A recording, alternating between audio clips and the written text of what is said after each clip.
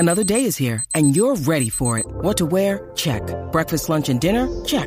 Planning for what's next and how to save for it? That's where Bank of America can help. For your financial to-dos, Bank of America has experts ready to help get you closer to your goals. Get started at one of our local financial centers or 24/7 in our mobile banking app. Find a location near you at bankofamerica.com/talktous. What would you like the power to do? Mobile banking requires downloading the app and is only available for select devices. Message and data rates may apply. Bank of America N.A., member FDIC.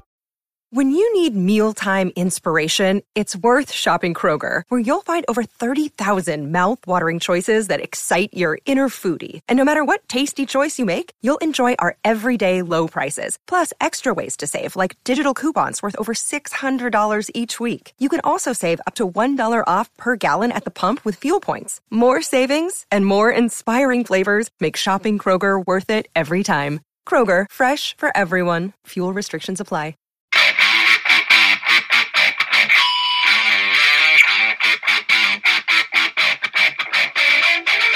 Hey out there, rock and rollers. Welcome to episode number 141 of the Ugly American Werewolf in London Rock Podcast. Brought to you by me, your host, Mac B. the Wolf, and I will be joined, as always, by my partner in crime and co-host, Gary Action Jackson, from the East Coast of the United States of America. And thanks to everyone who's been listening lately, our last episode on Motley Crue's Shout at the Devil as it turns 40 was very well received.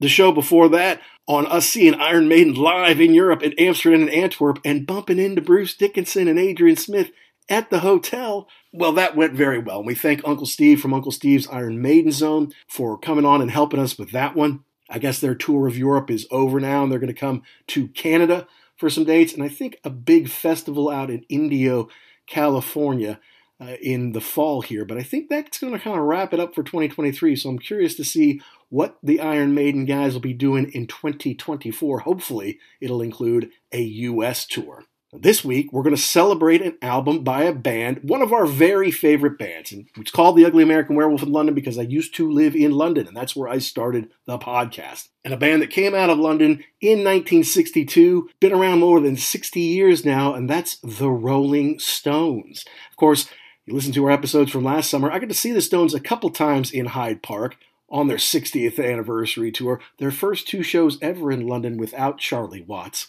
And that was fun for me. You know it's not going to be the greatest show ever because they're old, because you're in a huge place with 100,000 people or whatever, but it's still fun. It's a great way to celebrate their music and go have some fun, be outside in the park, enjoy summertime in London. And so today we're going to review their album Goat's Head Soup, which is turning 50. And it's kind of a bit of an odd one. I mean, the Stones had this huge run of Let It Bleed, Sticky Fingers, Exile on Main Street. And that was a double album from 1972, which we reviewed last year as well. So Goat's Head Soup is one that's kind of the odd man out. It's got some experimental stuff in it. It's got the boys playing different instruments than they usually do. And though it had a big hit with Angie, huge worldwide hit, and Heartbreaker, or Do-Do-Do-Do-Do Heartbreaker, they both did well. But there's also songs like Winter, 100 Years Ago, some songs that they don't play on the radio that are actually pretty good. And not too long ago, they did a deluxe reissue of Goat's Head Soup, which included a few unreleased gems, including Scarlet, which included the legendary Jimmy Page on guitar. Now, we're going to talk about all of that here before it turns 50 on August 31st with our friend Marc from Performance Anxiety. Performance Anxiety is a podcast. It's about music mostly, but it's also about a lot of creatives. You'll have chefs and photographers on there and talk about how they got into being creative professionals and things like that. Over 300 shows. And he's got a lot of energy. He's got a fun vibe to him. The other thing that's interesting about Marc is he is not a huge Stones fan, and he's not a very big Mick Jagger fan, as you will hear on the show here. But he's fun to talk to. He's got a lot of passion and knowledge for rock and roll, and we had a good conversation. I think you'll enjoy it here as we get into Goat's Head Soup. Now, a little bit of business first. Like Marc at Performance Anxiety, we are proud members of the Pantheon Podcast Network, a network of about 100 different music shows. Not all rock and roll. There's something in there for everybody. But it includes the new Metallica Report podcast, coming straight from Metallica World Headquarters with the band's approval. And we've hopefully got some cool stuff to talk to you about that here coming up real soon. Glad to have them as part of the Pantheon family. But of course, we have to mention our sponsors, rarevinyl.com. Look, guys, I've seen a lot of people using the rarevinyl.com and using our code UGLY to save themselves 10%. And that's great. Record collectors, Stones collectors, you got to head to rarevinyl.com and use that code UGLY to save 10% off anything. They've got so much stuff. They've got so many Stones items in there. Rare stuff, box sets, imports, singles, whatever you're looking for, they've got a lot of it in there. So go to rarevinyl.com, use the code UGLY, and you save 10%. And they ship all over the world. They take great care of their stuff. Based in the UK, I've met their team. They're super folks. And every time you use that code, it really supports our podcast. So while we want you to download and subscribe wherever you get your podcast, maybe consider leaving a 5-star review because that helps us find more rock fans like you. But also, use your one-time code UGLY at rarevinyl.com. Buy a bunch of stuff. Save yourself a bunch of money, 10% when you use the code UGLY. Now back to Goat's Head Soup. It's rare that you find someone say, this is my favorite Stones record in their catalog. And it's still the Mick Taylor years, which we say is the highlight of the Stones' career, but a little bit of a hangover maybe left over from Exile on Main Street, which was a double album. Mick Taylor's starting to become a little more jaded with the fact that he doesn't get writing credit, and Mick and Keith are still upset about the whole Alan Klein thing and them taking half of their royalties. So it all maybe kind of came to a bit of a head here on Goat's Head Soup, but because they were still exiles, they couldn't spend that much time in the UK, they're running around the world, 3, 4, 5 different studios maybe, cobbling this together. Keith playing a lot of bass, Mick Jagger playing guitar and piano at some point, using 3 different piano players. Somehow they strung it all together. It's not a real cohesive album, but it does have some cool stuff on there. So as it's turning 50, we thought it'd be a fun time to walk through this one. So kick back and relax. We're going to talk with Marc from Performance Anxiety about Goat's Head Soup by the Rolling Stones as it turns 50 right here on The Wolf.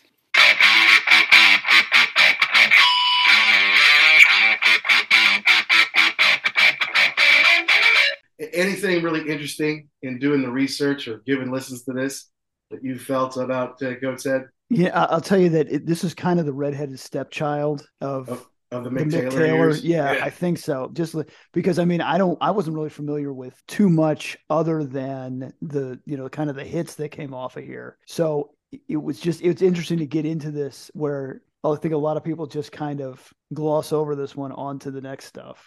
I also want to know too, they mentioned that Waiting for a Friend was done at this time. Yep. So if I ever get to talk to Keith, that would be one of my questions is, did you not like it? Did you think it didn't fit? What was it that you said, nah? No, maybe it wasn't ready, right? It wasn't in its final That's form, the other thing too. right? Maybe they're going to tell me that, yeah, we kind of wrote it, but what you hear on Tattoo You is not the same song. So who knows? But it's interesting that they kind of kept that like, hey, remember that one? I think we've got it now. I think we can use it. And I also didn't realize that that's Mick Taylor on the track, even though it's 1981. Oh, yeah, I guess I'd forgotten that. Yeah. Because the Tattoo You, redo, whatever they call it, remix with a bonus CD was basically a whole nother record, a whole second record. Although some of it was like, what was the big one off there? Start Me Up. Yeah, Start Me Up was more of a reggae thing, I think, the first time. I remember hearing that. Who knows? They did this in Jamaica, so maybe they came up with that at this point too. I have no idea. But it's interesting how we've talked about this before, where some people have no bonus material. Like you got to write 10 songs. We write 10 songs, and then some people have a ton of stuff. Yeah. And speaking of that, I did watch that Tom Petty deal on the plane ride home. Pretty good. And it was interesting where they came up with basically 2 discs worth of stuff. Yep. And the record company was like, yeah, we're not putting that out. But it eventually saw the light of day. Right. But I mean, at the time, they're like, double albums don't sell, cut this down. But it's interesting too, because this was still I know the last one was Exile on Main Street, but they're still exiling at this point in time. Yeah. And, coming off Exile, I mean, nothing's going to be as good. That's part of the problem is, where do you, I mean, you're in the stratosphere now. What are you going to do? It's going to be a disappointment. Hi, this is Steve Hackett, and you're listening to The Ugly American Werewolf in London. Hello, Pantheon Podcast listeners. Christian Swain here to tell you more about my experience with Raycon earbuds. Our family now has 3 pairs of Raycon earbuds around the house, and my wife just grabbed a pair of the Headphone Pros to replace some headphones from a company that was double the price. And yes, she loves them. Now, if you haven't pulled the trigger on a pair of Raycons, or even if you have, but you're in the market for another pair because they're just that good, well, now is the time to check them out, because they just launched their upgraded model of the best-selling everyday earbuds. With Raycon's upgraded everyday earbuds, now you also get active noise cancellation, ergonomic design, and multi-point connectivity that lets you pair with 2 devices at once. New quick charge function, 3 customizable sound styles, plus awareness mode. Available in a variety of vibrant new colors to complement any and all skin tones. I even have a pair of earbuds in a cool green color. I have tried just about every earbud known to humankind, and these Raycons are fantastic. Seriously, if you've been wanting to check out Raycons, there truly is no better time. You're going to ask yourself why you didn't check them out sooner, and Raycon offers a 30-day happiness guarantee. So what are you waiting for? Go to buyraycon.com/Pantheon today to get 20% off your Raycon order, plus free shipping. That's right, you'll get 20% off and free shipping at buyraycon.com/Pantheon. buyraycon.com/Pantheon.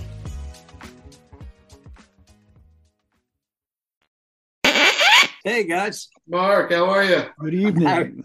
Good. How are you doing? Doing super, man. Hey, well, thanks so much for joining us here. First time we were really spoken face to face, such as it is. Yeah, welcome to the Ugly American Werewolf in London, man. Well, thank you. Thank you guys for inviting me to do this. This is good. And I will make a couple of disclaimers, actually, to start off with. All right. I am not a huge Rolling Stones fan. All right. I'm not a fanboy. I'm familiar with them and the legacy. I like this album a lot, and it's a weird album, which is why I kind of wanted to do this one. So, but I'm not like an ultra mega super fan. So Well, that's good, because you'll call them like you see them then. Good. All right. Good. Yeah. Yeah. And if I find a stupid joke, I will probably lean into it hard. All right. That's good. Perfect. We need some entertainment on this show.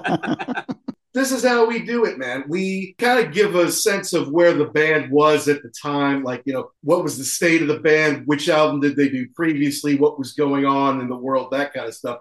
So that we understand the moment in time that this music was created. Perfect. But generally, first we do, how did we come to this personally? To the Rolling Stones, that might be a big conversation. But you can give a sense of that and kind of say, how did you come to Goat Said Soup and get to know this stuff on here? Sure. So since you are our guest, why don't you start us off with that bit? Sure. I have a strange thing about, so everybody knows the competition between Beatles and Stones. Back then when they were huge, you were either a Stones fan or a Beatles fan. Right. Well, my mom has been a politician because she loved them both. I see. And I think she actually liked the Beatles a little bit more, but she did love the Stones. And she would go and get mostly greatest hits albums. Okay. And so my introduction to the Stones, and the Beatles for that matter, was through like other greatest hits albums. Hot Rocks? Yeah, exactly. That's the first one that I remember listening to. Sure. And, there's this Angie and all this. And that's really how I started getting into the Stones. And I'm very particular about my Stones and my Beatles. Okay. I don't really care for either band's early stuff. Once they started getting more experimental, like Revolver, Rubber Soul for the Beatles, and the Satanic Majesty's Request and all that for the Stones, that's when they really started to pique my interest, when I started hearing that stuff. Okay, good. And so that, this album I discovered it was one of those albums, it kind of freaked me out because I can't even remember where I first saw it, but the cover really freaked me out as a kid because I thought it looked like Mick Jagger's head wrapped in cellophane, like at a Hickory Farms gift basket or something. Yeah. I was like, true. I don't want anything to do with this. But as I got older and I started listening to the song, getting past the weird artwork, the weird cover art, I started to listen to it more. And it's a very strange album I think maybe like a almost a transformational album in the Stones' canon. So when we actually get into the album, that will, I'll definitely explain what I mean by that. But we're with you there. I mean, it's a change, but I mean, and we'll talk about it in a second here. But after you do Exile, anything's going to be downhill a bit on some score, right? Exactly. And that run of albums was just phenomenal, otherworldly. I mean, there's very few bands that can claim to have a run like Beggar's Banquet, Let It Bleed, Sticky Fingers, and Exile on Main Street. So, like you said, the fact that they could put those 4 albums out in a row is unbelievable. And very few bands can do anything. There's Beatles, the Stones, Led Zeppelin, and Pink Floyd. Yep, there you go. We were right there on that. So that's the only ones I can think of that were able to put quality, almost untouchable albums out, multiple untouchable albums out in a row. So how did you get to Goat's Head then? That was basically just by hearing greatest hits albums and wanting to dig deeper. I gotcha. Okay. And again, it's not my favorite Stones album, although it has, I think, maybe 1 or 2 of my favorite Stones songs on it. See, it's one of those, it's not like it's a 10 out of 10 and you listen to it up and down and would recommend it as you got to hear this one, guys. But it's got so many good stuff on it. Part of the thing is I don't like Mick Jagger. What? Like personally or the way he sings? Well, he's kind of a dick. When he sings songs like Moonlight Mile, one of the most amazing rock songs written, and his performance is legendary on that. It's incredible. But when he starts doing that screeching, sounds like a choked chicken kind of thing, I can't get into it. I hate that. And that's why, like I said, I'm very particular about this. So even the albums that I like, there are songs where he starts to, I'm like, I'm out. I cannot handle that. He's his vocal style in some songs, his preening around. I don't know. It's just I think what it is for me is he's just too over the top, and it almost comes across as comical. Even when he's trying to be like sexy or sensitive, it becomes too over the top. Well, see here, this is now in the 70s in the early 70s, where suddenly it's not just chicks scream at you and you run off the stage, right? Suddenly you have a paying audience who's there to see you play, and you got to give him the show. And here he is really doing his bump and grind stripper thing over the top, kind of I don't know if I call it the height of the Coke years, but it's got to be close. And so that plays into the whole thing as well. Now, and I'll let you, of course, add on to what I'm going to say, Jackson, because we had kind of a similar thing. We also grew up listening to Hot Rocks and stuff. When Steel Wheels came out, we were in high school. We went to see those shows. And then, of course, we wanted to learn more about the back catalog as well. When we were together, we got Let It Bleed and we played it into the ground.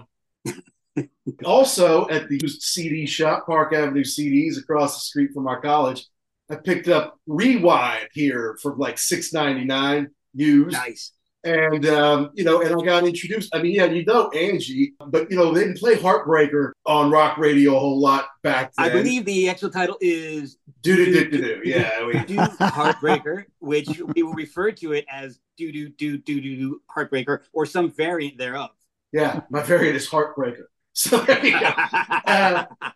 But also, and we love the Stones. We love Keith. Keith's our guy. We like his solo records, and we went to see him Voodoo Lounge together when we were in college together. But the summer of 1994, I guess it was, I went to Cambridge, England to study for a month. And in the square every day, they would have wares out there for you to buy, food, stuff like that. Well, they had a big bootleg CD tent. And they had the Brussels Affair, 73 Brussels Affair, and I bought it, and I played the heck out of that. And it was just like, because I was used to Ronnie Wood Stones or maybe even Brian Jones. And I'm like, God, this Mick Taylor guy is unbelievable. That slide guitar is so amazing. And it changes and shapes the Stones sound in such a way, Yeah. And so Jackson and I are talking about, one day we got to just kind of do a show on the Mick Taylor years. I'm like, well, we're going to do all the albums eventually anyway. In fact, we've already done Let It Bleed, which he didn't get full credit on, but he's on there. We did Exile last year when it turned 50. We're doing this year when it turns 50. I guarantee we do It's Only Rock and Roll next year. So So that's kind of went into it from there. And then, but then, I put it down for a while. But then when they put out the deluxe edition that had Scarlet and the others we'll get to. That's the song that got me back into listening to the album. Well, yeah, it's Jimmy Page when the on it. reissue came out. I hadn't heard. Well, see, that's the thing. Keith Richards is great. Love his playing. The guy is so unique. You can pick him out. But Jimmy Page is my guy. Jimmy Page is my guitar idol. And when I started playing guitar, that's who I wanted to be. Sure. And I'm awful at it, so it does. It obviously never went anywhere.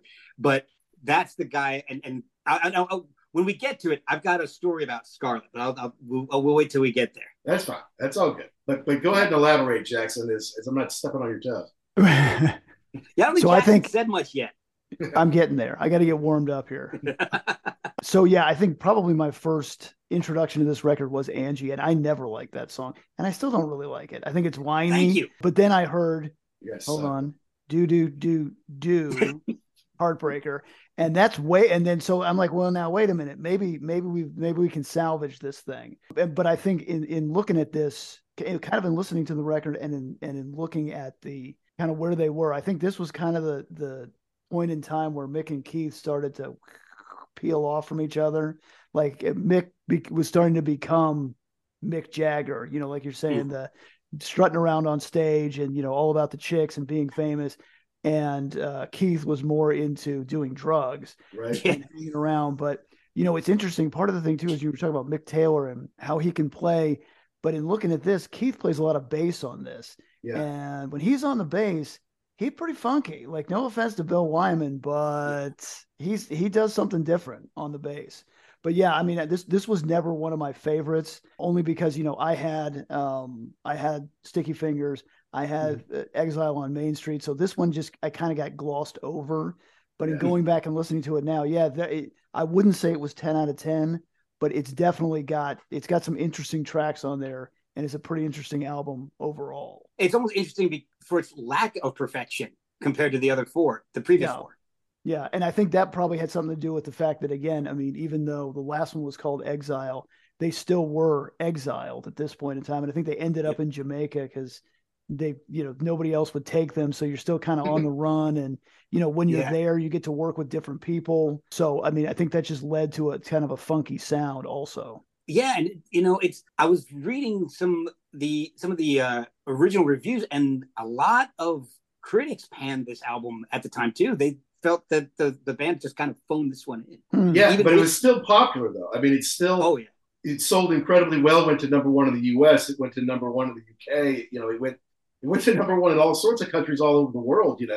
And so. But was that based on the previous four that it went, not necessarily on its own merits? And what I found was really interesting, and I didn't know this until I started researching for this show, was that the Stones didn't even have a whole lot of faith in this album, I don't believe, because when they went on tour, they only picked 4 songs from this album to play, and they kind of grouped them all together somewhere like in the first third of the show, and then that was it. It was done. And then they went back to the other stuff. So I don't feel like the Stones even had a whole lot of faith in this album. Well, it brings up a good point of like, where were they at the time? What was going on with them at the time, right? They'd done Exile on Main Street the previous year with all the drugs in the south of France, double album, their magnum opus, best overall album, high watermark for them. They do the big North American tour, huge. They got to move from Switzerland to Jamaica to California to back to England for a while to try to cobble all this together. And it's a weird time, They're still kind of pissed off over the whole Alan Klein thing. That's still pretty raw, pretty new to them. They've got Jimmy Miller. He's been doing great work with them, but now the weight of Keith is starting to pull Jimmy Miller down. This is his last, with them. Yeah, I think Jimmy Miller started getting pretty heavy into drugs at this point, too. That's exactly right. They don't do any covers, and that's the first time since Satanic Majesties that they didn't do that. True. Mick Taylor is doing some good work, but he's not getting credit for it. I think that's starting to wear on him. Plus, he's getting pulled into Keith's orbit as well. And oddly, Bill doesn't contribute a ton on this one. So it is a strange one. It has some hits. It went triple platinum in the U.S., and it's probably done a lot more since the last time they really went out and certified it. Angie was a huge hit around the world. And we're going to go track by track here, but it was the whole Exile thing was tough on them, and yet they make a masterpiece. So they had money, they had opportunity, and they just the train just kept going. I mean, it's not like now where bands take 4 or 5 years to make an album. Like, we made a double album next year. Well, last year, what are we making next year? We gotta keep at it. And I wonder too. You were talking about Bill Wyman. I know on Exile, like they just kind of did whatever they felt like they'd record at 3:00 in the morning, and then Wyman wasn't that guy, and he'd show up at 8:30, and they're like, everybody's asleep, and we already got half the album done. So I wonder if that was taking its toll on him too. Like, was that part of this record where he was just like kind of catch as catch can on the recording, and if you're not there, then you're not on the track. Sorry.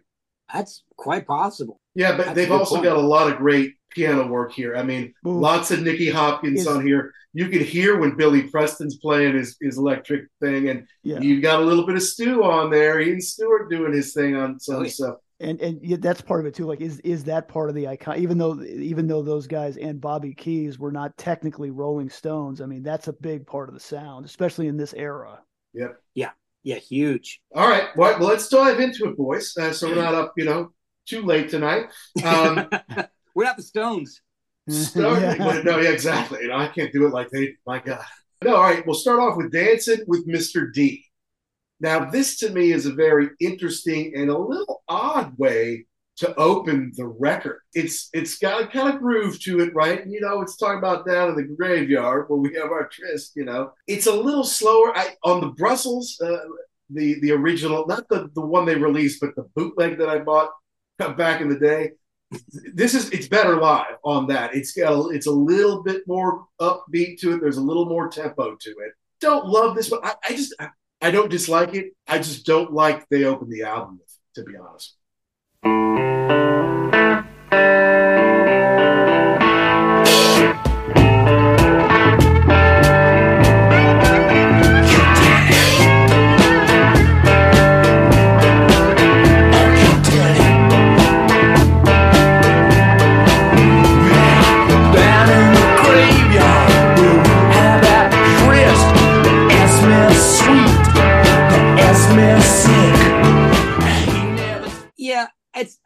I don't really care for it. It's nothing groundbreaking. It's not. I mean, Mick Jagger with cheesy devil references. It sounds like he's just trying too hard to sound wicked at this point.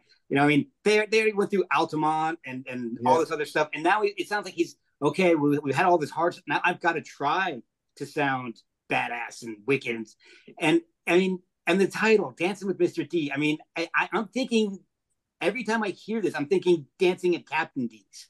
And I'm picturing, like, Mick Jagger dancing inside a fast food restaurant with, like, a cartoon sailor, kind of like Paula Abdul with MC Scat Cat. Oh, Lord. That's the visual I get every time I hear this. And it's not for the music. It's just for the ridiculous Jagger lyrics, which is one of the reasons that, like I said, I don't like Mick Jagger. He's either writes amazing lyrics or incredibly dumb lyrics, and this to me are the incredibly dumb lyrics. See, I thought you were going to say Mick Jagger dressed like Judge Reinhold from Fast Times with the pirate outfit on. Ooh, that's even better. You don't have to pay for the CGI. Correct. Yeah, there you go. Yeah, I mean, I've been listening to this. It sounds like the Stones trying to write a Stones song. Like we've got to be nasty. We've got to be, perfect, dark. So yeah, here you go. We'll do this. Let's kick the album off with it. Yeah. And that's the mistake too. I mean, they use it as a B-side on do. So it's like you start the album off with your B-side. That doesn't make any sense to me. I didn't even realize that. Oh my gosh. That's not a good start. Right. December of 73 is when they did Heartbreaker, Dancing with Mr. D's on the other side of it. They only did 2 singles, so that's bizarre. So it better live, but it's still not, I mean, I wouldn't pick it out. And you say they didn't play that many new songs, and that's one of them. That just seems like a wasted opportunity to me. Let's move on, though, because 100 years ago. Now, this is better. This has got some cool stuff on it. Billy Preston on the clarinet.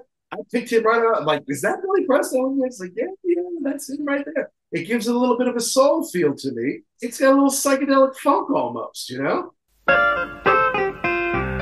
Went out walking through the wood the other day, and the world was a carpet laid before me. The birds were bursting and the air smelled sweet and strange. Seemed about 100 years ago. Mary and I, we would sit up on the gate, just gazing at some dragon in the sky. It's definitely an improvement for me. It's definitely a step up from Captain D's. But the lyrics to me, a little cheesy. And I don't know if maybe it's just because of the era I grew up in, we grew up in, that the lyrics sound cheesy to me. Maybe if I had heard them brand new, I'd be like, oh, this is beautiful. But I know it just seems a little cheesy. The guitar is amazing, but it might as well be Cream era Clapton with that dirty tone in the wah. I know it's, the Keith isn't even on this one. I don't think it's all Mick Taylor. I think Keith is playing bass on this one. Okay. Yeah. So the guitar is all Mick, and I love the sound, but it sounds way too much like Clapton. I mean, it's really leans heavy on Cream. Yeah. To me, it sounds like two different songs. They kind of start off slow, and then at the end, like he's ripping it up, but it's like, okay, what are we, did you just get bored and now I want to play fast? I don't know. I think Mick got tired, Mick Taylor got tired of Mick Jagger's Lazy Bones section, because that's the section that I really don't care for. Lazy Bones. Well, Keith is always the one who does it slow. It's like everything's a ballad when Keith is writing it, and then Mick's always like, "We gotta speed this up, man. We gotta do this live. I gotta be able to dance and move to it. It's got to be more of a juke to it. Something interesting that I learned was, they played this the first two nights of the Euro 73 tour. And in 50 years, they've never played it again. Wow. And so maybe there's something to that starting off slow and then it builds up over time. And that's not, you want to get into a groove and stay there. You don't want to mess with all that stuff. Not to mention, it's another one of those, Keith is not playing guitar, he's playing bass on it, right? So, he's got nothing to do now if they do it today, or they did it in 89 or whatever, so. It's interesting that they've barely ever played that. Yeah, I didn't know that. Wow. Yeah, and another one that apparently they've never ever played. At least Keith has never, because we love Keith, and when they do the two Keith songs in the middle of a Stone show, we like to take bets on which one it's going to be, which one do we want to see, all that kind of stuff. He's never done Coming Down Again with the Stones. Oh, wow. And this is his vocal on the album, his lead vocal on the album. Coming down again. Coming down again. Coming down again. Coming down again.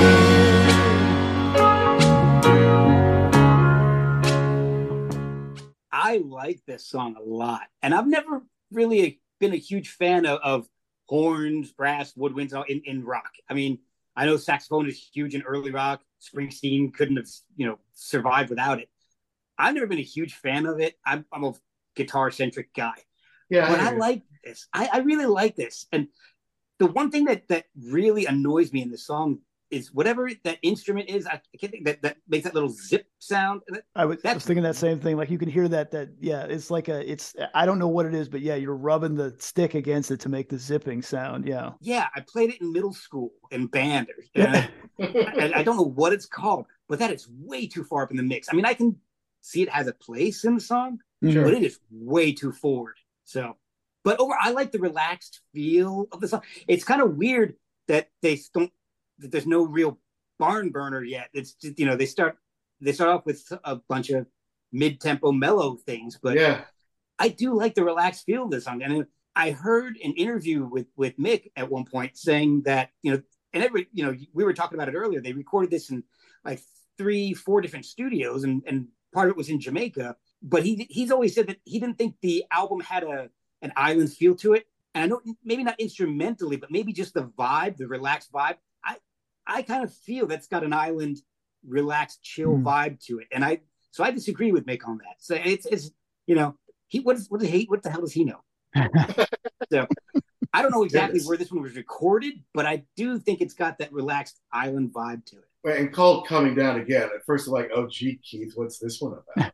Yeah. But it's actually, I think it's about kind of coming to terms with, swiping a needle for Brian or whatever. It's like, slip my tongue in someone else's pie, tasted better every time. He turned green, tried to make me cry, being hungry, it ain't no crime. Now I know what you're talking about.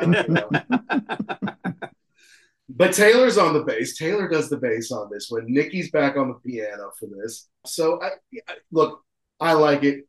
We love Keith. Yeah, I was going to say, I'll never badmouth a Keith song. I just can't. Yeah. But the only thing that I don't like about this is, like, I like the later Keith, like where he gets a little greasier. He's kind of singing up high a little bit. I like the nasty, gravelly Keith. See, I really love Keith's vocals on here more than just Mick's, but just about anything Mick does on this album. Almost. Your distaste for Mick Jagger is epic, Mark. Like I said, I'm very particular. I'm kind of a curmudgeon. Goodness. Now we'll never get Mick on the show. I'm going to have to edit the hell out of it. I was planning on having it myself, but I'll let you guys get him first. Just wait for that phone call. All right. Make sure he hears this episode before you. All right. What's the name of the fourth song again, Mark, on the first side?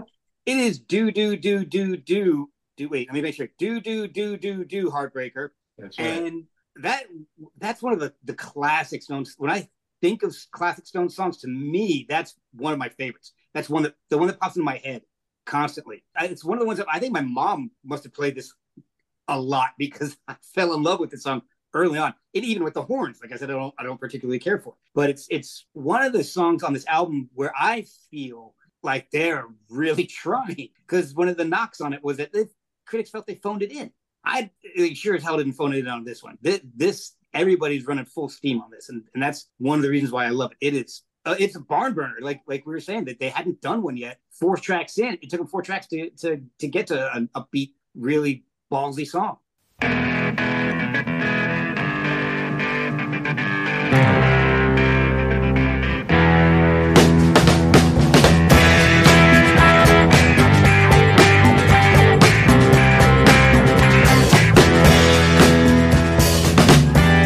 police in New York City chased a boy right through the park in a case of mistaken identity. Yeah, I mean, I would have said they should have put this second. It wouldn't have broken my heart, pun intended, if they put it first on here. I mean, great clavinet for more Billy here. Yeah, Bobby and Chuck Finley are blowing those horns. Great wah pedal from Mick on it, and it actually hit 15 in the U.S. So I never really heard it on the radio. Like I said, I eventually got Rewind, and I'm like, well, now this is some good stuff. Because some of the stuff on Rewind, it's like Brown Sugar. It's like, yeah, I've heard that one before. Well, you won't hear it live anymore. No, apparently not. But I'm like, oh, this Heartbreaker. So it's the last one on the album. Like, this is badass. I'm digging this. So it is a hard rocker, and I like this. It's interesting to me because it's almost like the two different tales here. Like if you took out the lyrics to it, I mean, yeah, it kicks ass, but then it's surprisingly upbeat for being a real bummer of a lyrical content about a kid getting shot and then ODing on drugs, and yet you're going into 10-year-old girl ODing on drugs. That's the thing. It's a 10-year-old girl ODing on drugs. And but you've got this upbeat, barn burner here that we're doing, but the lyrics are kind of bummed out. And as much as I criticize Mick Jagger's vocals, I love them on this song. He was built for this thing. The high, the do do do do do. I mean, that's Mick Jagger. And the growl he gets when he yells "Heartbreaker" is that that's the Mick I love. Yeah, the preening. I can't do it. Sorry. Oh, man. But this is one of my favorites on the album. Like I was saying, there are a couple of my favorite Rolling Stones songs of all time are on this album. this is one of them. Killer track. And, it's socially conscious. It's talking about a true story about the police in New York City, shooting a black kid, getting off for it. At least 50 years later, that doesn't happen anymore. No. Oh, wait a minute. The funny thing is, in the lyrics, he never says a black kid. No, he doesn't say it. But he called him a boy, though. Yeah. He chased a boy right through the park. There's a little code in there, I feel like, maybe, and the story was about a black kid. But yeah. But it's funny because he never overtly says it. But like, right. in Brown Sugar, he had no problem. Yes, well, that's a different kind of story. That's a different kind of story. Very good point. All right, so now we round out the first side here with the big hit. And again, look, you want to put Dancing with Mr. D on the first side, that's fine. I would have started with 100 Years Ago or Heartbreaker. Mm-hmm. Honestly, I do 100 Years Ago, then Heartbreaker to take it up a notch, then Coming Down, because in the third song, you want to gear shift a little bit. Then if you want to come back with Mr. D, because that's got it. Okay, so it's a little bit of groove. It's bringing you from the slow song, coming up, I guess. But then, I don't know. Angie, you don't like Angie either. Neither of you guys like Angie. No. And I don't know if it's because I heard it so much. Yeah.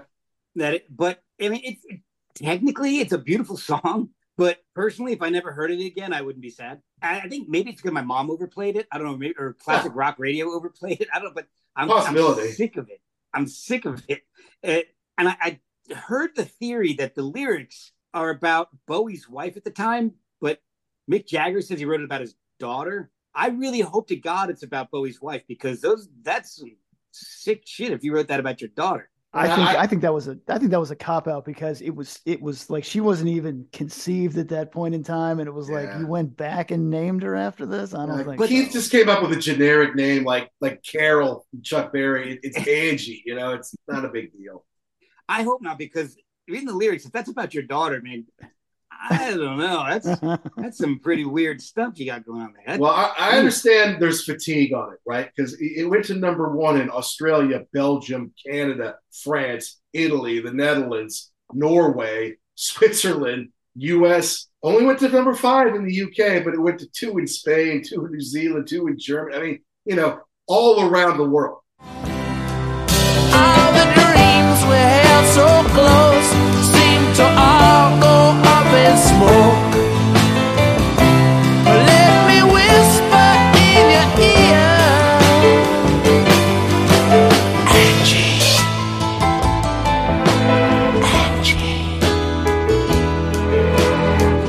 where will it lead us from here? 1 million copies sold in the U.S., more than 1 million sold around the world. This is a big hit for them. And, I've seen the Stones 8 times, and the last time I saw them in Hyde Park, about a year ago, as we're recording this, they played it. And honestly, I was psyched to hear it. I remember I told Jackson, "We played Energy," and he's like, "Yeah, great." Cool, good for you. Yeah, I mean, I like the intro part is cool. I just don't like Mick's vocals on this. He just seems very whiny to me. Yeah. And the whole thing about with no money in our when was the last time you had no money? Yeah, exactly. Come on now. And especially with Jagger, I don't like the breathy whispering.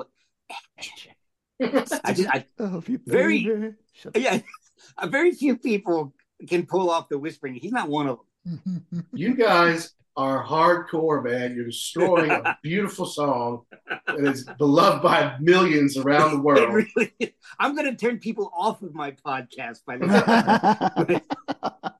Like, fuck that guy. I don't want to listen to his show. All right, but here's the thing now. Those are songs that are pretty well known by most Stones fans, certainly hardcore Stones fans, even fairly casual. I mean, you hear Angie, you hear do-do-do-do-do, Dancing with Mr. D, the Keith fans know that. You get to the second side, and this is where it gets obscure. You don't hear these songs on rock radio ever. Right. Ever. You are so right. Right. And that's a shame, damn it. Well, some of them are interesting, and these are the ones you don't know, and these are the ones you want to do a deep dive on, because the casual Stones fans, even a pretty big Stones fan like me, I'm going to put this whole wall is going to be Stones stuff once I get done moving everything in, right? So, Silver Train, the first song on the second side, It's the B-side. It's the B-side to Angie. So you know people heard it because they sold millions of singles around the world, not to mention millions of the LP. And you may not always get deep into the second side, but everyone always hears the first song. True. This is better than I remember. Oh yeah. Oh yeah. And I did not know her name. And I did not know her name. Sure the way that you laughed and took my money. And I did not know her name. And I did not know her name. Sure the way that you laughed. I totally agree. It sounds like it's almost like a leftover from Exile. Something about it, and maybe it's the lyrics, always seemed a little unfinished to me, though. But musically, I love it. I think it's an awesome blues riff song, basically. The slide work is amazing. It kind of gets you up and dancing and excited. I even sounding unfinished. I really think it's one of the top tracks on this album. And the harmonica tone. I'm not a harmonica guy. That kind of falls in with saxophone and horns and stuff. Harmonica, I'm really, but I like the tone on this harmonica. And this one is nice too. If you listen to this in the context of the album, coming off of Angie, which is slow, and now, okay, boom, here we go. Now we're chugging along. It's got a little bit of a country vibe. Yeah, you're right. The slide guitar is awesome. It's got a funky bass, courtesy of Keith. Yeah, this is just a more upbeat tune. We're starting the second side off right. They should have started the first side with this song. This should have been the first side, Where were you when they put this out? Yeah. Who did the sequencing? Because why would they start the second side off better than the first? I wasn't even 3 months old, you asshole. Doesn't mean you can't have opinions. At a 3-month-old opinion. Yeah, right. Exactly. Look, we always talk about how much we love Mick as a harp player. He blows it awfully well. He's underrated as far as, they talk about the great harmonic players. Mick Jagger's damn good. It is Taylor's best slide work on the album, which is saying something. I mean, he's damn good at that. That's what he did in the Blues Breakers, and that's what really gives him his tone. Stewart's back on the piano. It's one of those that I feel like it gets better every time you listen to it, but then, again, Mark, what was he talking about? He's talking about being with a prostitute, and the big chorus, and I did not know her name. It's got that classic kind of bluesy country twang, and the guitar just pulls it all together. I'm like, they took Mr. D over this, and I wonder all the people who badmouth the album. If this had been number one, take Mr. D, stick it somewhere on the second side, maybe right here if you want. Would the reviews been more positive overall if you start with this? See, you bring up a great point, and this is I've been contemplating doing an entire podcast on the importance of sequencing. Because we talk about it every week. This is important stuff, man. It really is. I mean, Dancing with Mr. D probably should have ended side one and not started it. And Silver Train possibly could have set a better tone for this album if you started it on side A rather than side B. Well, they're both B-sides. They just picked the wrong B-side to start the album. Yeah, I mean, you wonder, looking at this, even back then, how many people didn't make it to the second side of this? Yeah. Maybe they just labeled it wrong. Maybe they accidentally labeled side A as side B and side B as side A. It was a printing error. It was a misprint. Yeah. You guys are silly. Okay. But when Mick Taylor joined him on stage in 2014, they did play this some, which is kind of cool. Yeah. Wow. I didn't know that either. Yeah. I'm learning all kinds of stuff today. Well, man, I love the Stones, love them. We'll get one shot at these. I'm a casual Stones fan, but I always found this album very fascinating. All right, well, you see this CD rack behind me? Yes, sir. Yeah, each one of those little. You see a box that's about that big. That one, and then there's another one there. There's 4. Yeah, those hold between 45 or so CDs a piece. 3.5 of them are Stones behind. Wow. You're like me with Zeppelin. Well, I'd love to talk to you about Zeppelin sometime. Zeppelin kind of has its own too. It's just not as full. I just won't let anybody else sit next to it. It's like, sorry, this is Led Zeppelin, then half if it's empty. Oh, you've got my heart right there. Zeppelin is what pulled me into music in the first place. Thanks, Mom. Very good. Well, I've always said for years, look, I got 3 favorite bands and I cannot choose one over the other. I just put all three. I can do 4, 5, and 6 maybe after that, but the top 3 are all kind of tied. Yeah. Rolling Stones, Led Zeppelin, Rush. Oh, nice. Mine are 3 that I don't think anybody has the same top 3 as I do. Lay it on me. Led Zeppelin, The Verve, and Black Rebel Motorcycle Club. Holy shit, that's eclectic. All right. So those are anything anybody in any of those bands put out, I will buy. How about you, Jackson? You got a top 3? I was going to say, but the top 3 have to be. I mean, for me, it's got to be the Stones, Zeppelin, and I can't leave the Cult off of there. Right, there you go. Ooh, so interesting connection. Now, last summer I shot a show. It was Zola Jesus opening. Black Rebel Motorcycle Club was the middle band, and the Cult was the headliner. Ooh, you got shots of Billy and Ian? Yeah, oh, I got amazing shots of Billy and Ian, and my buddy Charlie Jones on bass. Oh, okay. yeah. Who played with Jimmy Page and Robert Plant. Nice, dude. Who's also Robert Plant's son-in-law. Oh, I didn't know that connection. Interesting. Yeah, he married Carmen. Carmen, wow. Yeah. That's cool. Yeah. Charlie's been on the podcast, and he's an awesome dude. I love him. We talk a bunch. So he's just a phenomenal dude. Hi, this is Jim Cregan, and you're listening to The Ugly American Werewolf in London. And they're just the best. Let's move on to the second song on the second side, or number 7 if you're listening at home on your CD. Hide Your Love. Hide Your Love. I don't have a lot to say about this. Yeah, it's funny. Dude, I'm the same way. Seriously, I mean, it's like Mick on the piano. Okay, well, that's weird. Yeah.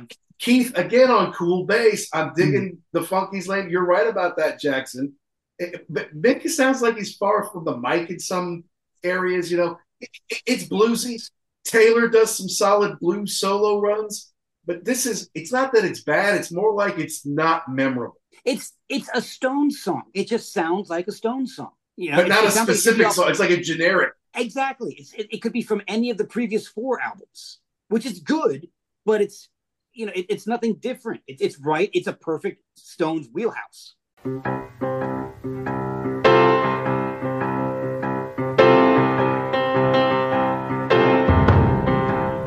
Sometimes I'm up, sometimes I'm down, sometimes I'm falling on the ground. Why do you hide? Why do you hide your love? Now look here, baby, it should look sweet. Yeah, this one sounds like it was kind of more like a jam. Like they just kind of played it live, and whatever was happening was going to happen. Mick Taylor again, he's killing it on the lead. The sax sounds good, and then like you said, you got Keith playing bass. So not a bad song, but not kind of. It's kind of one that just kind of maybe gets hidden in here. Yeah, I mean, look, Mick's not a great piano player. I've seen the Stones 8 times. I've never seen him sit down at the piano and play a song. You know, and then also Keith on the bass. I mean, it's cool that they mix it up, but it's also like now too many of you mixed up too much of your infield. Now, you know, everybody's playing too many different positions, and it's not in rhythm anymore. You know, they've taken too many pieces out, if you ask me. Yeah, there is something to be said for Bill Wyman playing the bass, because he is a bass player. That's how he thinks. Whereas I think Keith is more like, well, I'm going to make my own kind of riff here on the bass.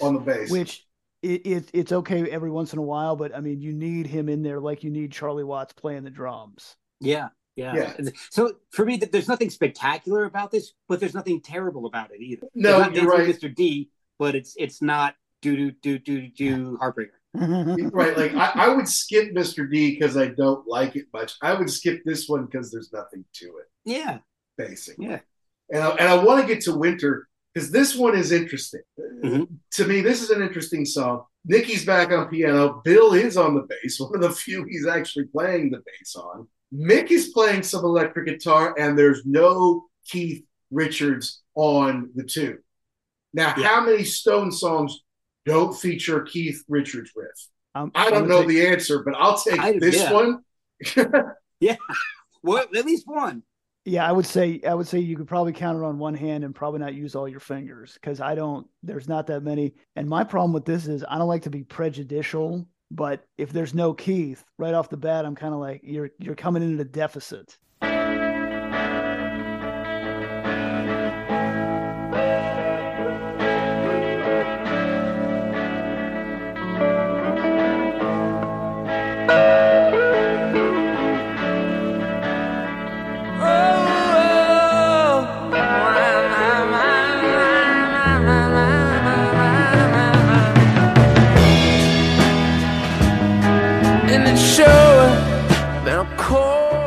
Interesting. Oh, that's a good point. Mm-hmm. This song, I'm probably gonna make you mad.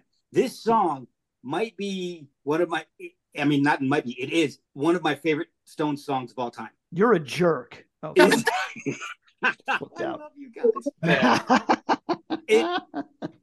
My top three songs, and they vary every day, but there's a three that just are always the top: Moonlight Mile, Dead Flowers, and Winter. Ooh, nice. Okay. And from day to day, the top could change, but it's always one of those three. And I love Winter because Mick doesn't sound like Mick. Mick sounds like Van Morrison. And the song structure is atypical. It's not verse, chorus, verse. There's beautiful strings, lilting strings. They're gorgeous. They're not overused. They're not over the top. They're just perfect in the mix. Nicky Harrison did the strings, and he did them on Angie as well. Yeah. The only question I have about this song is why the hell does Mick Jagger want to wrap a cord around this woman? What the hell is he talking about? What is going on? It's like this was 4 years before the Hillside Stranglers. I mean, did they take a cue from this song? Well, look, I don't know what she was doing or what she said, but I can think of a few reasons without even meeting her. Well, it was Mick. At least she was gorgeous. I'm sure that's a fact. Yeah. But he did want to wrap a cord around her, and I think that's weird. Yeah, no doubt about it. But it's got some interesting stuff on it sonically. I do kind of like it. Here's the thing, though. Mick Taylor and Mick Jagger basically wrote this together, right? Mick Jagger on rhythm guitar, Taylor on lead, doing some interesting stuff. However, because they're still sore about the whole Alan Klein thing that was just a couple years before, really 72, I think they finally got to resolve that stuff. Okay, and he's taken half of their royalties for himself, half. And then Mick and Keith are only getting 25% each on most all those. They come to Atlantic. Ahmet Ergen sets up Rolling Stones records for them so they can make a mint off this stuff. Now Mick and Keith, it's all very precious, the songwriting. So even though Mick Taylor wrote it and should get half of it on there, it goes to Mick and Keith. This is important. This is part of why Mick Taylor eventually leaves the Rolling Stones, because he is helping to write the songs in some ways, right? And it's not just all Mick and Keith, but they just got to look, the business is Mick and Keith write the songs, period. That's it. Everyone else fall in line with that. For Mick Taylor, he's like, I'm more creative than that, and I am helping. And this is one where he obviously should have received credit on, and it didn't happen. And it wasn't so long after this where Mick kind of, between the drugs and the hard life, I mean, as long as, I know they fly first class, but they're flying all over the world all the time, doing all sorts of drugs. It's a hard life, and you're not making, any royalties. And this is a microcosm of why the greatest lineup the Stones ever had came to an end. I mean, that makes a lot of sense. I didn't realize all of that stuff because, like I said, I'm a more casual fan, but that's, God, I probably would have left too. Yeah, it's tough when it's like you said, you're creating and you say, okay, so where's my cut of this? And not only are you not getting it, but somebody who didn't do anything on this song gets it because that's the way it goes. Yeah, especially when you're in like the at the time the greatest rock and roll band on the planet. Right. I would say Led Zeppelin, but a lot of other people will say the Stones. You're in the top, one of the top acts in the world, and you're not seeing anything other than other than your paycheck, being a hired hand, basically. Yeah. But when Charlie passed away, we were talking about what's the greatest Charlie Watts track of all time, and it's like everyone was great because he just played what was needed.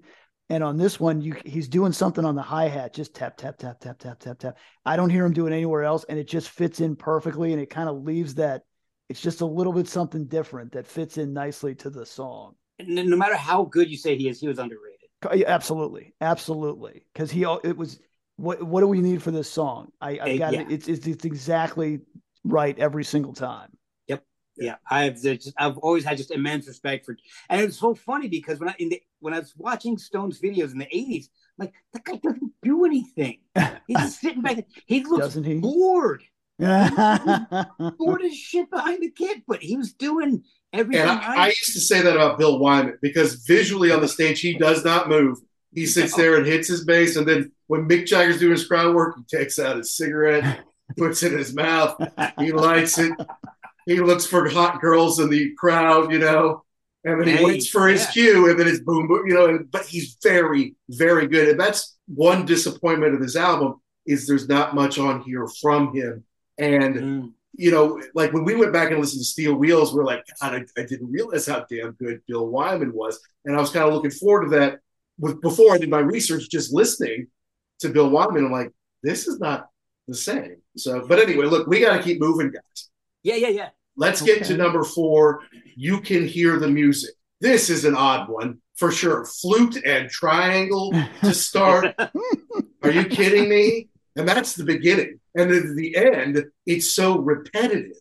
It feels like this song is long, dude. Got kind of an old-time gospel feel, but at the beginning, it's more of a psychedelic, druggy song at first, maybe drug-influenced, but then, I don't know, then it kind of evolves into more of a gospel thing because it's kind of talking about, I don't know if it's talking about the joy of songwriting or the spirit that comes in the room when the song comes in, which, invoking the spirit is very a gospel thing as well. But it's a weird one for us.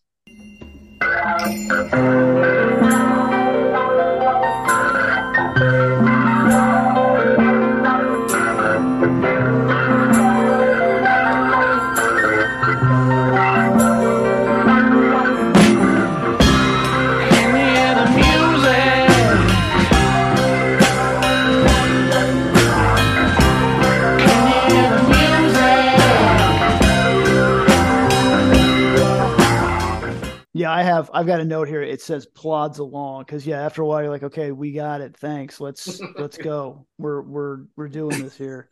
And I think I also had plods along, funky intro. Yeah, the flute and the triangle were like, did you have it lying around? Like, can I use it today? No. Can I use it? Fine. Just put it on this one. You're fine.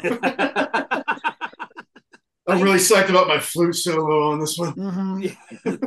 Man, I'm gonna hit He brought it all the way down. Yeah, he's so excited about it. Just let him play, please. I'm gonna kick ass on his triangle. It's kind of weird. It's kind of like psych funk by the Stones. Yeah. But it sounds very relaxed. Almost like that Island feel again. But it sounds a bit demo-y. Like they never completely finished it. Yeah. I like the harmonies a lot. And generally I dislike songs about music as too meta. I can't stand that crap. But all right. I do join believe together with the band. Exactly. It's a song about music. Neil Diamond's Beautiful Noise is about the only one I can take. But I could be mistaken. But I do believe this was Zamfir's debut with his magical pan flute at the end. Am I correct in that? Oh my goodness, maybe. Oh my God. I don't know about that. It sounds we'll check on that. We'll do some fact checking on that afterwards. We'll let the audience know. I do believe that is Zamfir's debut. Yeah, I don't see them ever playing this ever. I don't see anyone ever playing this ever, to be honest with you. It's just so weird. It is. And it's just, and this might be turning people off, but you got to get to the end of the second side because Starfucker's on there. It had to be called Star, or all my Hurricanes like, I can't get it in stores, boys. We got to change this Star. Again, this is another one that's better live. It eventually they did release it in some areas as a single because you can get it. I mean, I think in Germany it hit the charts. I think in Switzerland it got into the top 10 or something crazy like that. I'm like, a song called Starfucker? Are you kidding me? Well, in Germany, there's probably like a 37-letter long title. Yeah, that's true. With several umlauts. It's very Chuck Berry. That first riff, that's so Chuck right there. First thing in the world, talking about groupies, I guess. Yeah. But live, Mark, they did change the lyrics to Jimmy Page is all the rage. Really? Oh. Yes, because the Miss Pamela and the GTOs, everybody loved Jimmy, and Mick's just like, what? That scrawny pasty guy? Used to hang around the studio? I'm the rage. I'm Mick F. Jagger. Are you kidding? Yeah.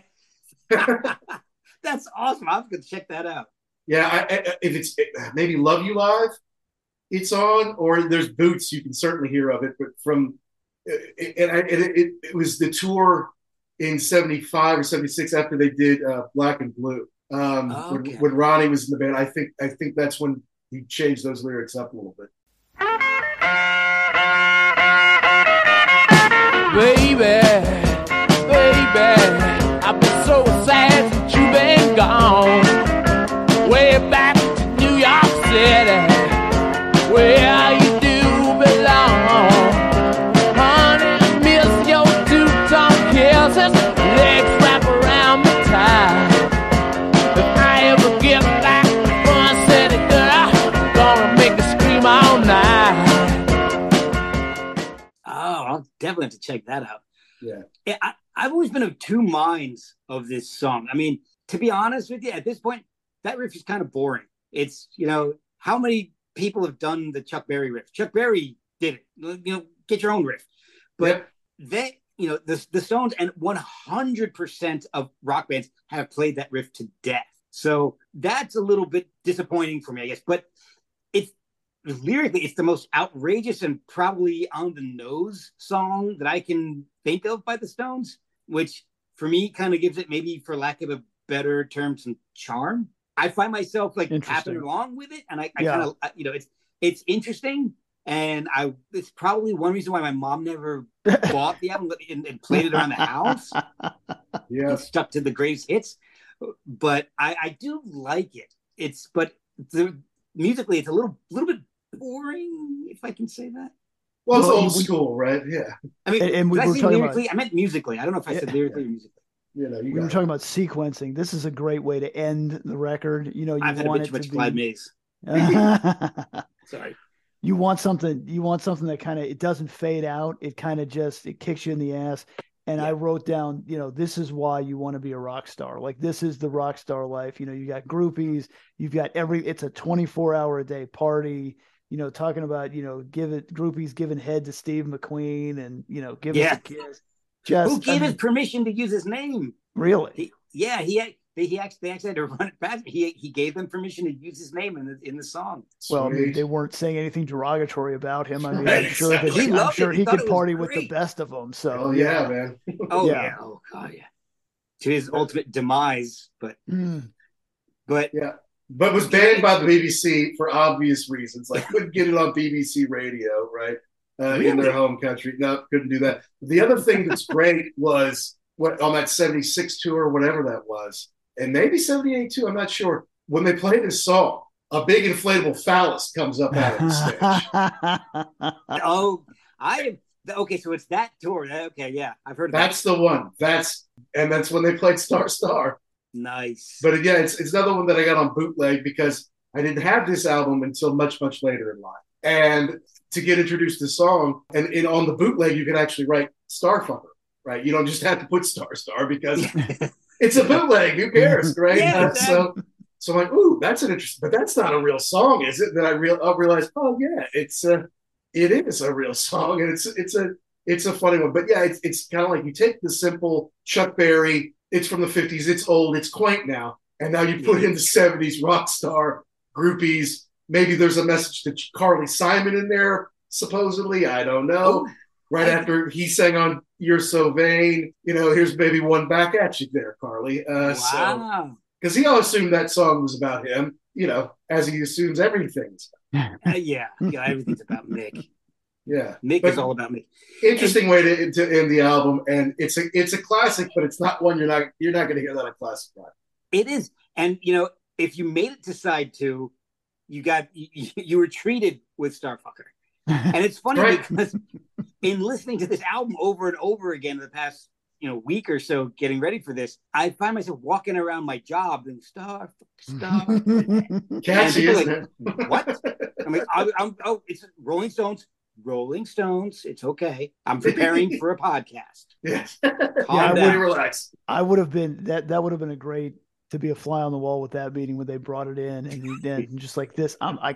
We cannot do this, and you know that we cannot put a title like this. We'll never get it in stores. Oh, come on, don't be a jerk. I'm trying to help you out, boys. You're never going to sell anything with this. But then they probably would have sold even more. People, kids rebelling against their parents. Starfucker. Do you have the one with Starfucker on it? Oh my God, you have to get that. You know what? They couldn't get it in stores. They couldn't get it in stores. They would have to cover up the name of the song or all the names of the songs, So that's not good. Hi, this is Mick Wall, and you are listening to the Ugly American Werewolf in London. But that's the album. That's the classic album. Now, they did do the deluxe reissue, and we were treated to 3 new songs. 3 songs we didn't know. There's some other demos and remixes on there, and the Super Deluxe also had the Brussels Affair. I don't think it was because that was 2 nights, and I don't think that all those songs aligned with the ones that I had. Like maybe they used some second night stuff, whereas mine was most first nights or whatever. Some of it sound great. All down the line was not quite as good as the one that I had. And I say had because I had a break-in and someone stole my CD player and it was in the CD. Oh, no. Yeah. So I don't have it horrible. Anymore. Yeah. That's heartbreaking. It is. It's horrible. And it was a Laserdisc player. And where the fuck am I going to find a working Laserdisc player anymore? So now I got all these Laserdiscs. And I'm like, I don't know what I'm going to do with these. But I know you want to talk about the first one, the big one, the one that was released as a single and got into the charts almost 50 years later, Scarlet, with one James Patrick Page.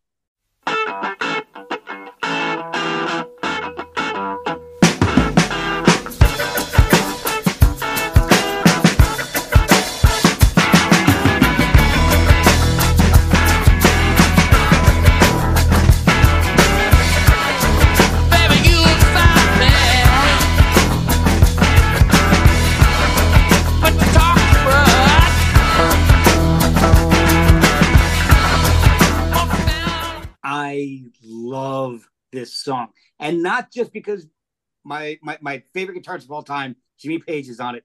It's actually, even if you took him out of it, it's a good song. I love the riff. I love the tone on the guitar, but it's basically this. It's the Black Crowes 20 years before Southern Harmony and Musical Companion. It sounds amazing. It's a nasty riff. It's when Jimmy comes in, it is. I deal Houses of the Holy era Jimmy Page. You can hear him. It is just insane. And before I heard the song, they announced that it was coming out. I had Scarlet Page on the podcast.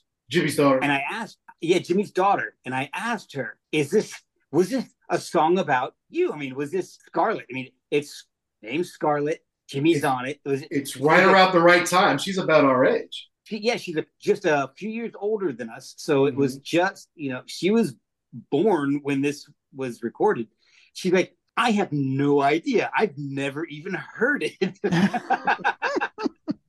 Like, but your dad's playing on it. How do you? She's like, yeah, but it's a Stones song. She's like, Dad played on it, and that was it.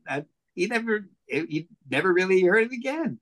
So she didn't think it was named after her, but that's a huge coincidence. 73. She's, like maybe 3-4 years old at this point, and or maybe not even that long. No, I don't even know if she's that old. Yeah. Yeah, she may have just been 1 or 2 at that point. Jimmy Page is on it, and it's a song called Scarlet. I mean, that's a little coincidental. What do you think about this one, Jax? I think, I would go back to being, prejudiced about things. It'd be very hard for me to hate a song with Jimmy Page on it.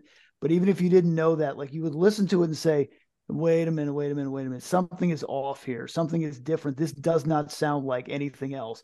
And then you say, oh yeah, that's Jimmy Page. It's killer. It's a killer riff on the beginning. And I don't know why they did not include this on the record. They should have taken out Hide Your Love and put Scarlet on. Yeah, that would have been cool. It's kind of like, you heard One Hit to the Body back in the day, and you're like, yes, wait a minute. This rocks a little bit too hard. Well, that's Jimmy Page at the beginning. Well, there you have it then. Yeah. And, Jimmy's sound has changed a bit throughout the years, but it always sounds like Jimmy. So when he comes in on One Hit to the Body or Scarlet, it's him. Yeah. There's no denying. Guys, I love Jimmy Page. Anytime someone says who's the best guitar player ever, I just say Jimmy Page without thinking about it. Yeah. I'm not super impressed with him on this one. The scratchy riff I kind of dig. There's no standout, super amazing solo You're work. A jerk. To me. It's just, you said Jimmy Page and the Stones, really? Yeah, and this is it. It's like, yeah, okay, fine. And it's not a Stones song. Mick said we didn't release it because it wasn't a Stones song. And he's right. Now, it is cool. It's a cool song. I dig it. Different rhythm section, right? I mean, Rick Gretsch on the bass, Bruce Rowland on the drums, Ian Stewart plays the piano, which is cool. I'm glad they released it. I'm glad I finally got to hear it. But I'm not reaching for it. I'm listening to it when I listen to the whole album. Okay. But it's not like I'm like, oh, this is finally Jimmy and the Stones together. It's like, yeah, it's fine. It's fine. See, to me, it makes sense. What it does is it makes me understand now why I love the Black Crowes. So, fair enough. It's Jimmy and the Stones is basically what the Black Crowes is. So, yeah, it's close. Yeah, I'm with you there. All right, but now next is All the Rage. Back to a bluesy jam. And look, Stones seem to always have some of these laying around in their outtakes from most every album they do, right? This is how they create songs. They get into a key and they kind of sit on a riff for a while, and then people kind of come in and add stuff. And I think it's very Stones. And the lyrics are awfully simple, so it's almost like they're not super finished. And maybe I feel like it's not hard enough for what they were going for, because it's kind of, I don't know if happy's the right word for it, but it's a bright song. It kind of gives you a good feeling. And I don't know if that's really what they were going for on an album. They start with Dancing with Mr. D. Well, yeah, to me, it's 4.5 minutes, but it feels a lot longer. I think it's because of the lyrics, man. Yeah. I don't know if that's good or bad. I think this could have been a keeper for the album if they put more effort into it, did a little more work on it. It made it a little more cohesive.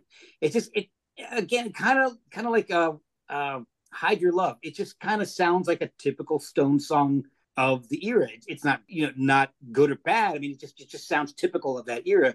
And there's really nothing unique or interesting about it that I would pick it out of any of those. If from Beggar's Banquet on to Goat's Head Soup, it could really fit on any one of those as I don't want to say filler, really, because that's a little bit insulting maybe to it, but it's just not a hit.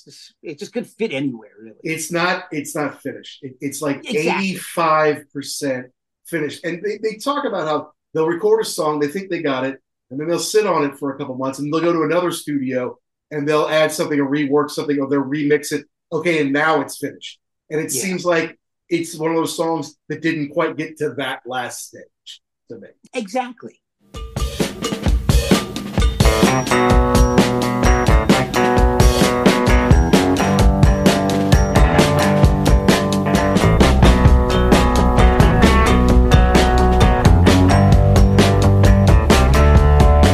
What do you like my style? Like my high profile? I know the clock is ticking and the critics they can be so bad. Yeah, I had a. It starts off great, like it's got a cool riff, and then it just kind of falls apart. So I think maybe that's what it was. Maybe it wasn't finished, or you kind of put two things together, and maybe we'll come back to that. But kind of had a promising start, and then just trails off for me. Yeah, I agree. That's a good way to put it. And then Crisscross is the last one, of the kind of the unheard, the new ones. And Mick Taylor finally gets his code right? He gets a third of this one on the Super Deluxe edition after all these years. Little funk to it. It's a little raw. Yeah. I like it. It's not amazing, but to me, this is a fun find. Something that we've never heard before. And suddenly it's like, you know what? This is, there's a little something to this. It's not going to be my favorite. It's another one that's maybe not 100% finished, but it's a cool one to come across.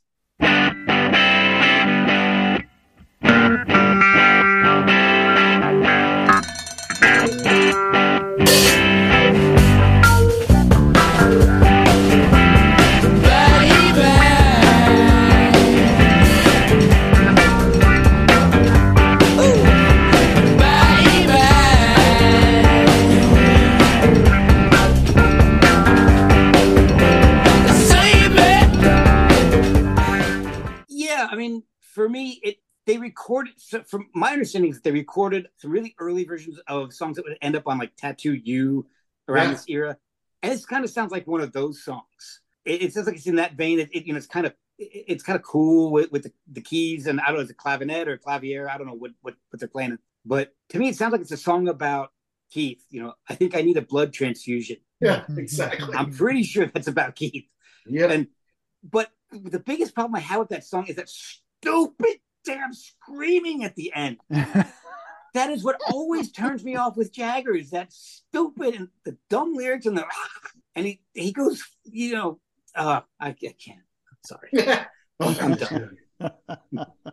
Well, thankfully there's nothing more to review, so you can rest easy now. Yeah, that's the last one for me. So all right, I'm sorry, Jackson. Well, I was going to say it's interesting that I'm glad that they put these out later on, because it kind of gives you a window into what they were working on. And if these things aren't finished, then it shows it without all the polish on it. It's not my favorite song, but I just like to hear it because I would have liked to have just heard them play whatever you want to play in the studio. Just go. Yeah. It sounds to me like you guys with the Stones and probably Zeppelin, but for me with Zeppelin is I love hearing all the demos. I love to hear how a song goes from an acoustic demo, Jimmy just on acoustic, no lyrics, no nothing, just acoustic little jamming, to a demo with the band, to early version, to the finished product. And it sounds like you guys do that with Zeppelin, but also with the Stones. And that's probably what this song is for me in that regard. Yeah, and they're prolific. I mean, they're coming off 72 where they had a ton of songs, right? A double albums worth of stuff and leftover stuff. But like you said, Waiting on a Friend was kind of first recorded during these sessions. Tops, which would end up being a B-side, I think, on It's Only Rock and Roll, or one of the songs off there. So, they got stuff and it kind of hangs around, and then maybe they can rework it later. And Tattoo You, which we've not done a show on, but that deluxe was awesome because it had a second disc, and it wasn't just demos. There's a couple of demos. There's a couple of things that became different things later, but it was basically a whole nother record of other stuff that was kind of laying around at the time, and they reworked some stuff. I know they added some stuff in later to a couple of those, but it just kind of shows you they kind of collect all this stuff. They've got the stuff hanging around, whereas, my boys Rush, they don't have B-sides, right? I mean, if they get halfway through a song and they can't finish it, like, you know what, this isn't enough what I want, they abandon it. Like there's nothing there, so to find all these great gems throughout the collection, every time they would do one of these reissues, I just love it. All right, we should do a Rush episode because I love Rush, but you're right. There are no unreleased tracks because they just abandon stuff and I don't erase it, or I don't know. There's no, I can't find, like you guys, I'm a big bootlegger. That's not, I don't making liquor. I just, I'm that from time to time. Yeah. But I am a huge bootleg collector, and I think there's like 3 unreleased Rush tracks, and it's just insane the amount of the fact that there's so little out there that's unreleased. Bizarre. It really, it's amazing. It's kind of, I guess, a testament to them is that they either work everything out to Rush standards, or they abandon it so fast that demo versions don't exist. Yep. There's like Tiny Dancer, Garden Road, and they did a cover of Bad Boy in the 73. And those are the only unreleased songs I can think of off the top of my head. That's great deep knowledge, Mark. We are probably going to have you back sooner rather than later on one of those. Yeah, sure. Oh, let's do Rush. I love Rush. So all right, at this point, right, so that does well. The album does pretty well for them. Obviously, Angie's a huge hit all around the world. They tour well on it. Next year, they do It's Only Rock and Roll, and that would spell the end of Mick Taylor in the band. That would be his last record with the band, and obviously Jimmy Miller leaves after this one. So the cracks are really starting to show for the Stones now, and most hardcore Stones fans say, okay, Exile's the high water mark, and then Goat's Head is where you start to see him slip a little bit. The drugs start to become bigger in Keith's life. Mick starts to become a bigger asshole, maybe star, whatever you want to call it, Charlie starts having issues. All of them have money and they're all moving around. It's just like it starts to wear on them a little bit. And I don't think they tour in 74.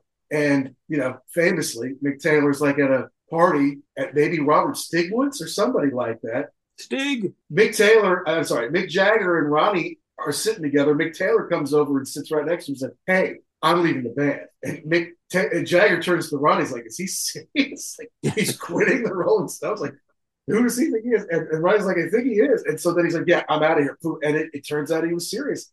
And then Ronnie's like, apparently Mick says, "Would you join?"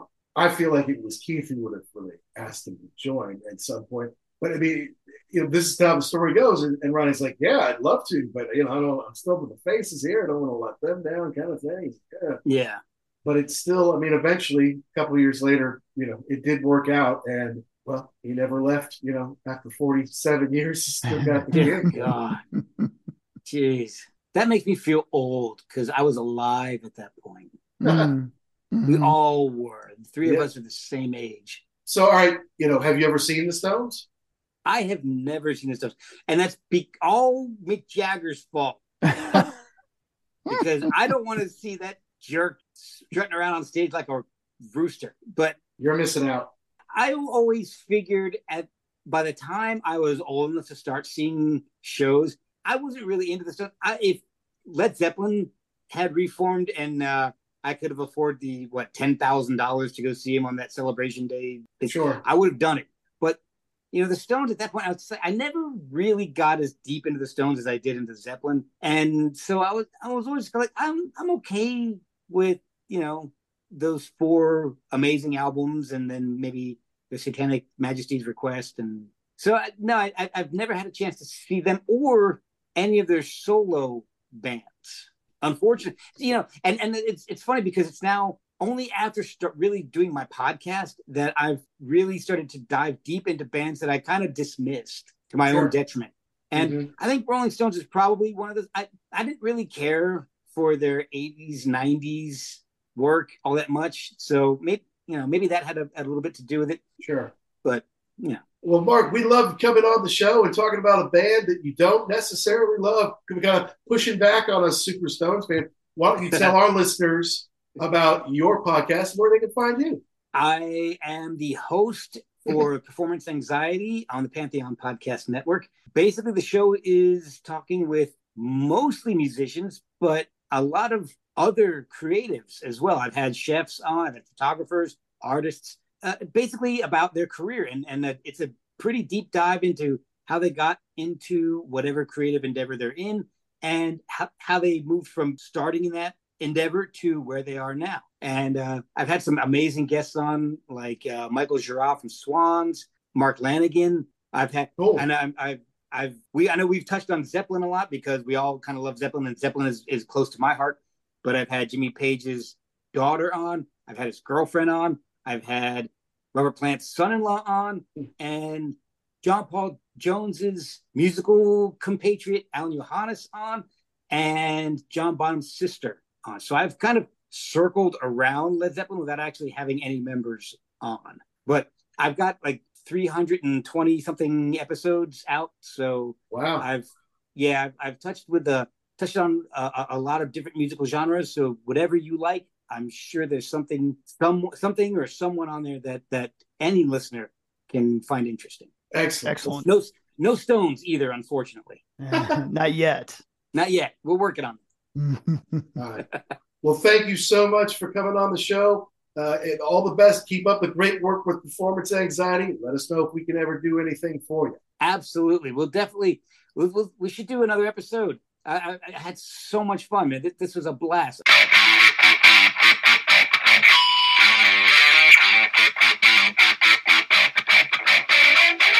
Well, that wraps our chat on Goat's Head Soup, the 1973 album from the Rolling Stones, wedged between Exile on Main Street and It's Only Rock and Roll. And we got to thank Marc from Performance Anxiety for coming on. It was fun to talk with Marc. Not the biggest Stones fan, so I didn't know how that was exactly going to go, but I thought it was fun. It seemed like he had a good time. He had some good insights, and he's a funny guy. We all had a good time together. celebrating this album as it turns 50 here at the end of August 2023, and some of the new songs or unreleased songs that just kind of came out in the deluxe edition a couple of years ago, including the track Scarlet featuring the immortal Jimmy Page. But we thank Marc at Performance Anxiety. Definitely check out his show. He's got more than double the number of shows we have, and he's a little eclectic, but he's got some great guests on there, and he does a super job on the show, so definitely check him out. And if you need help shooting a band or an event in the DC area, he's a great photographer. Check him out for that as well. I have to admit, I'm sorry that Mick Taylor ever left the Rolling Stones. I thought that was the best lineup ever. No offense to Ronnie. Everybody loves Ronnie.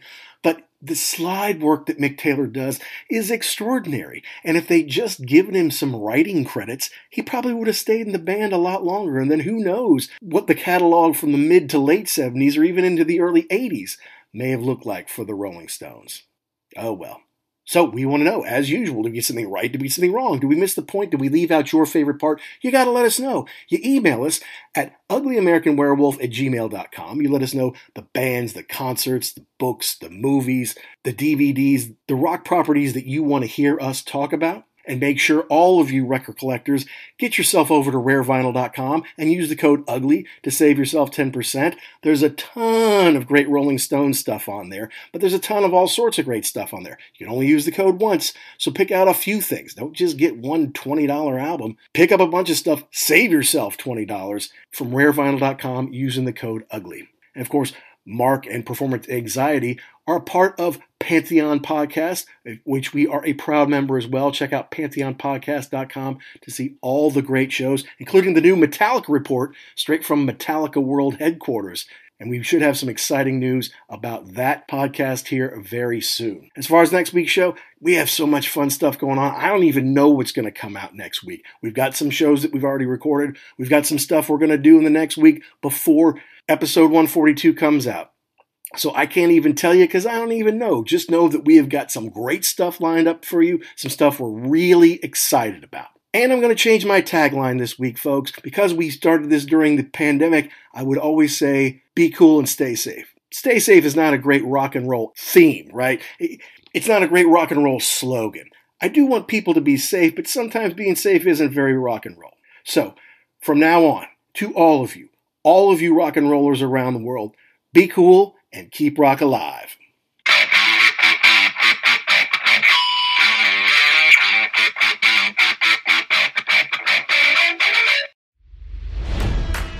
It's NFL draft season, and that means it's time to start thinking about fantasy football. FantasyPoints.com features industry-leading experts and prognosticators using proprietary hand-charted data to help you score more fantasy points. FantasyPoints.com is the place to go for whatever kind of fantasy football you play. Whether you play fantasy football, daily fantasy sports, or do a little bit of everything, Fantasy Points has the meticulously researched content to guide you to victory. And why wait for the fall? Fantasy Points also covers the new spring football league, the UFL.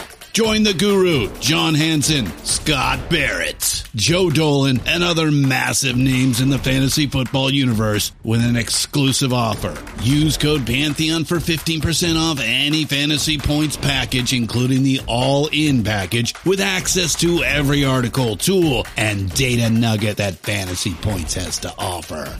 That's FantasyPoints.com and code Pantheon for 15% off at Fantasy Points. FantasyPoints.com, code Pantheon. Score more fantasy points.